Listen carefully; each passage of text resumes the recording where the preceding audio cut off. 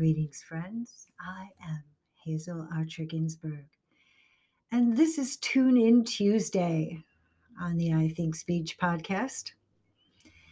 In our 6B practice group, I always give this little tune in, and we have just begun working with harmony, the sixth and last of the basic protective exercises.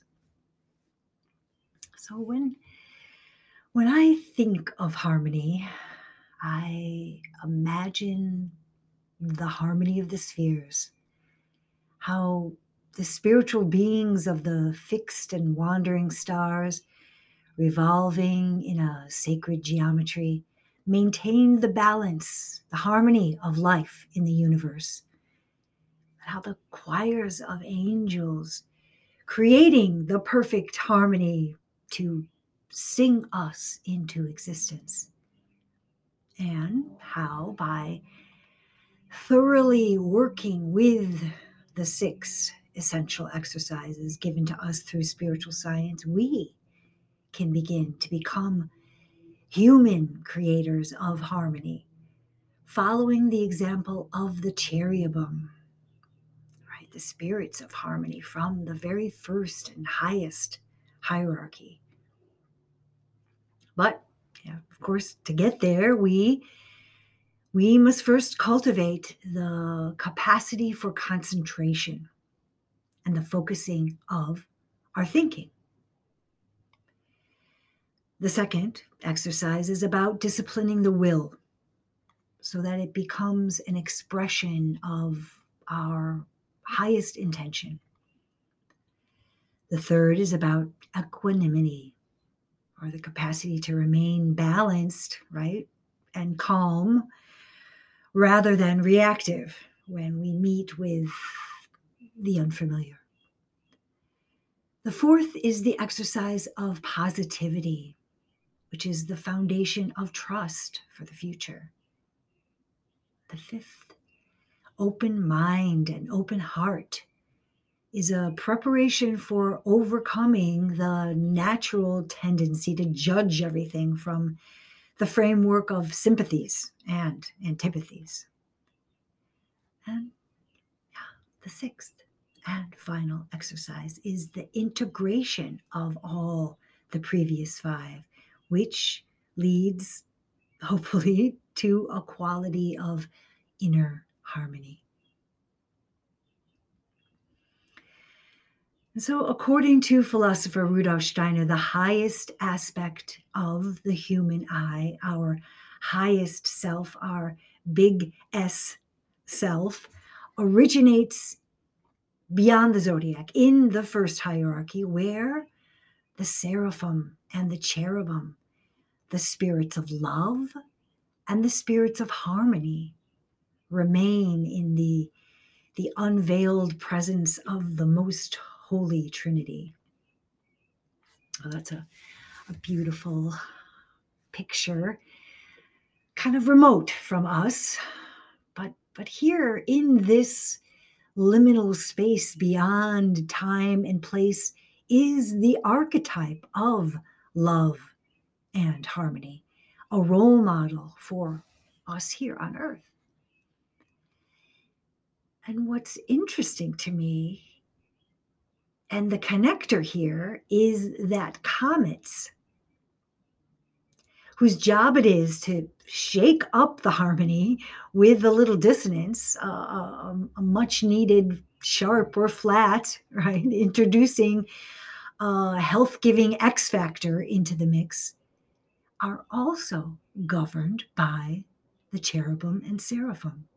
That comets are actually sent by them into our solar system on a, quote, God-willed mission. The task of the harmony-challenging comet is to purify the astral realm, to bring a special conscious impulse into human evolution. So, If comets are on a God-willed mission sent by the cherubim and seraphim, what is this mission? And why is it that a mission sent by the spirits of love, the spirits of harmony, why is it often regarded, comets are often regarded as something to be feared, right? It seems a paradox that love and harmony can send apocalyptic fear and world disruption into humanity. But to give a perspective to this enigma, we have to remember that the word apocalypse actually means revelation. And so it is that comets bring revelation, a new impulse of change, a sea change, or I guess we could call it a key change, right?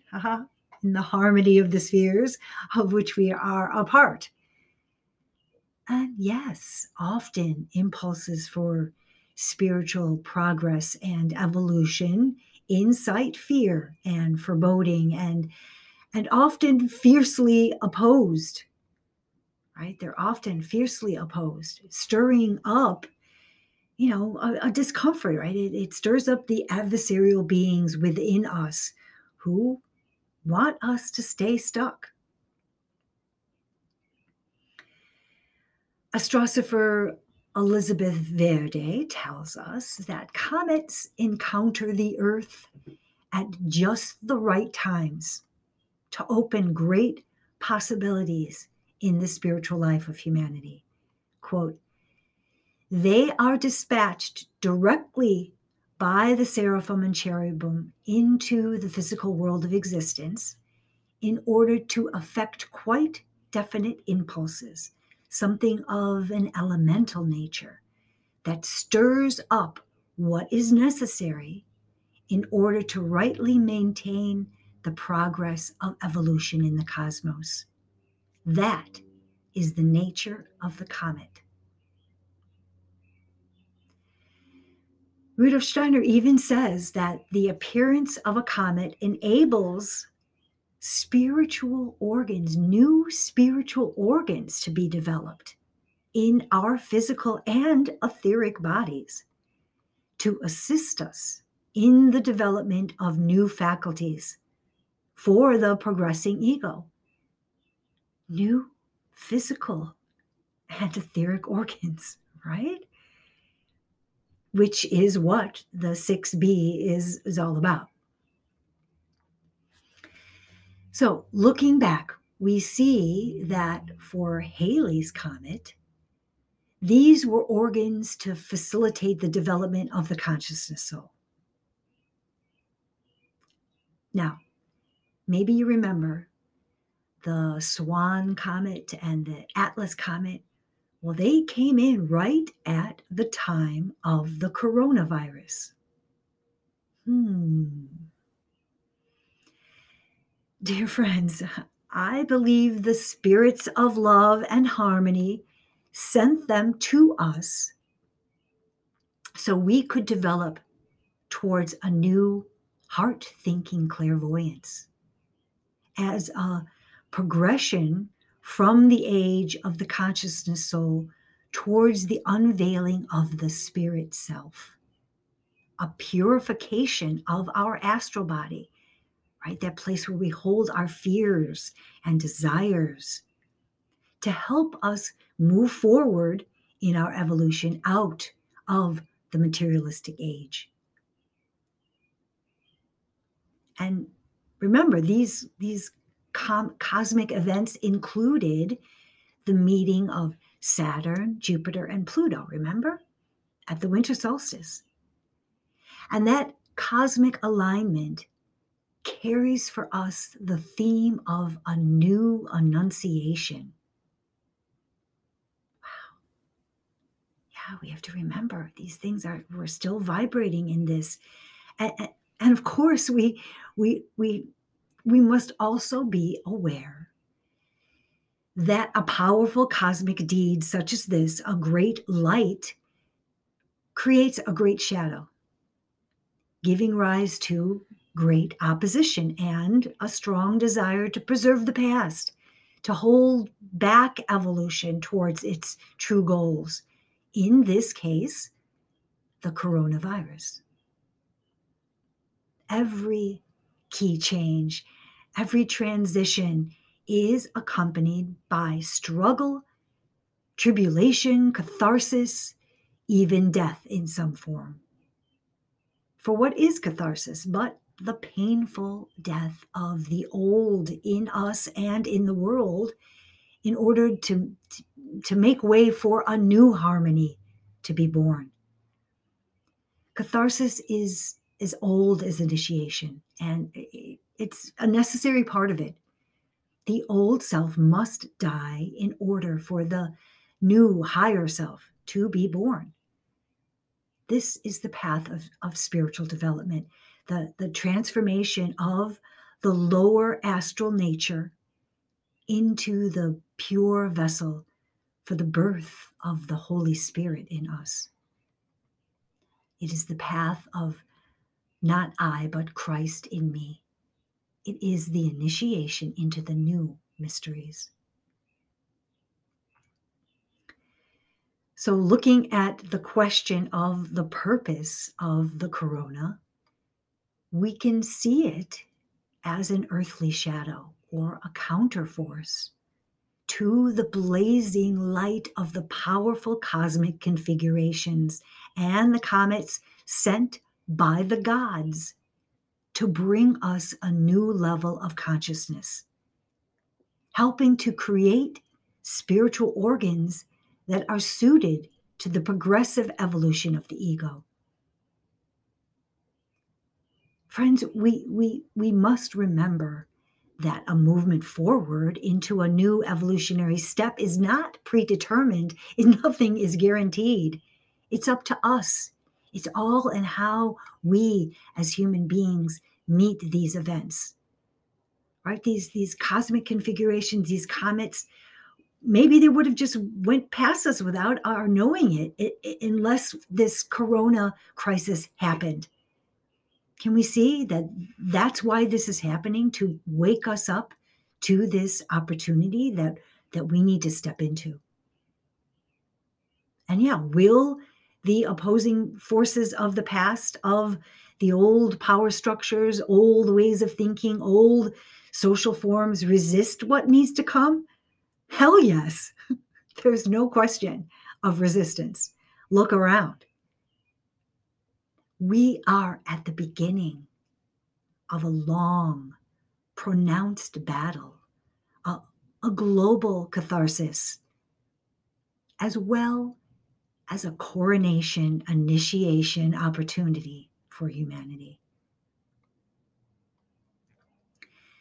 My thinking is that the planetary events during this time, the current comets and the pandemic, are all first stages in a great transition, which spiritual science describes as a necessary condition in order to maintain love and harmony in the process of evolution for the cosmos and the leading of humanity into the sixth cultural age, where through the purified astral, we achieve what anthroposophy calls the spirit self, where we will directly experience the joys and sorrows of every other human being, so that we as individuals cannot be content, even if one person in the entire world is suffering.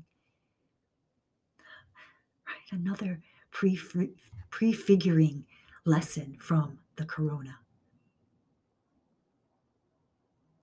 And why am I talking about this now? Well, I'm bringing it up because we're getting another visit. Comet Ponswanicki has recently entered the scene. Well, actually, it was first detected, no surprise, in early January 2020. But it will reach perihelion, the point in its orbit when it's closest to the sun, on May 27th, 2021. So, friends, this is just after Pentecost and is the day after the total lunar eclipse on the full moon of May, which commemorates the birth, enlightenment, and death of Gautama Buddha, known as the Wesak Festival, considered to be the greatest moment of spiritual contact for the entire year. Just a heads up, folks. Because again, the spiritual world is putting out flares. They're doing their part. It's up to us to take up the powerful impulses that they are providing. So I'll share more about the implications of this on another Tune In Tuesday. But I hope that you will take these thoughts and let them bring harmony to you so that we can bring harmony to the world. Until soon, peace.